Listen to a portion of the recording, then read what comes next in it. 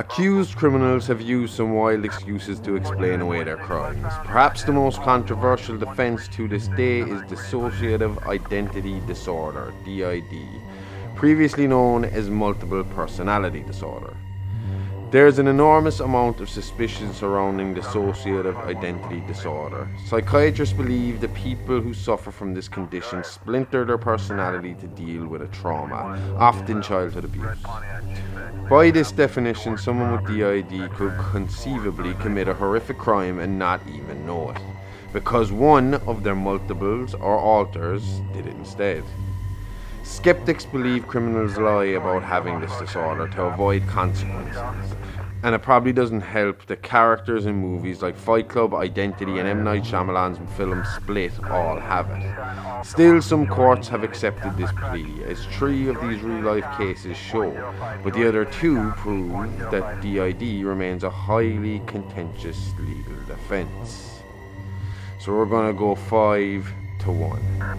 Number 5, Thomas Husky. Thomas Husky was known as Zoo Man among prostitutes in Tennessee because he used to work in an elephant barn at Knoxville Zoo. But this whimsical nickname turned sinister when Husky was charged with a string of murders. He confessed to killing 4 women and was accused of raping and robbing 2 more. Police also recovered jewelry they believed Husky had taken off his victims' bodies as souvenirs. Husky's attorneys, however, insisted that their client had not confessed, kept trophies, or done anything wrong. The perpetrator was Kyle, his alternate personality. The first jury to hear this case could not reach a consensus on murder, and the prosecution eventually gave up those charges. But Husky was convicted of the rapes he committed before the murders and sentenced to 64 years in prison. Knoxville News Sentinel called his case one of the most expensive in state history. Number 4, Dwayne Wilson. The case against Dwayne Wilson began on September 20, 2005, when his nephew Paris called the police. The boy explained that his uncle had stabbed him, his brother, his sister, and his mother in their New Jersey home. Paris was the only survivor. When Wilson's hearing commenced 4 years later, his lawyers argued that one of the defendant's 3 personalities, Kiko, had actually committed the murders and that Wilson could not be held responsible for the crimes. But the judge rejected his argument and sentenced Wilson to 40 years in prison. Number 3, Billy Joe Harris.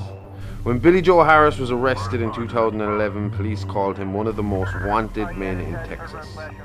Others knew him as the Twilight Rapist for his early morning assaults on elderly and disabled women.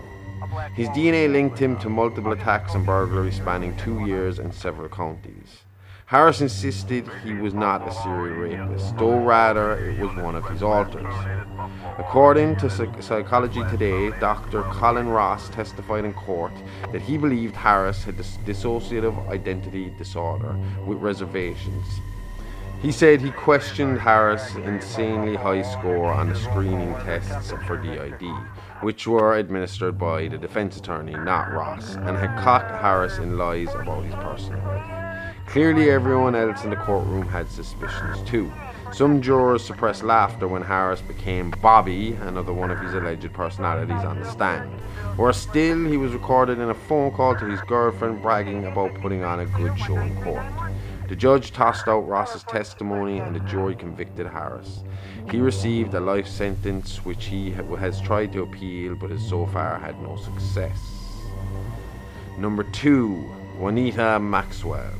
Juanita Maxwell's legal problems began in 1979 when she was charged with beating a 73-year-old woman to death. The murder occurred at a hotel where Maxwell worked as a maid and where the woman in question, Anise Kelly, lived. But Maxwell insisted that she hadn't killed Kelly. Her brasher personality, Wanda Weston, had. Whereas Maxwell came off as quiet and prim, Weston was chatty and bragged about smoking weed. She had no problem admitting on the witness stand that she had bludgeoned Kelly with a lamp because the woman refused to return a pen. Maxwell's transformation on the stand spooked onlookers and the court found her not guilty by reason of insanity. Maxwell was committed to a mental ward with the full support of her husband Sammy. Yet in 1988, soon after she was released, she landed in jail for robbing 2 banks in St. Petersburg, Florida. By that point, she had 7 personalities, but Wanda was still pinned as the culprit of the crimes. Number 1, Billy Milligan. But to hear about Billy, you gotta wait until tomorrow and come back for episode 2.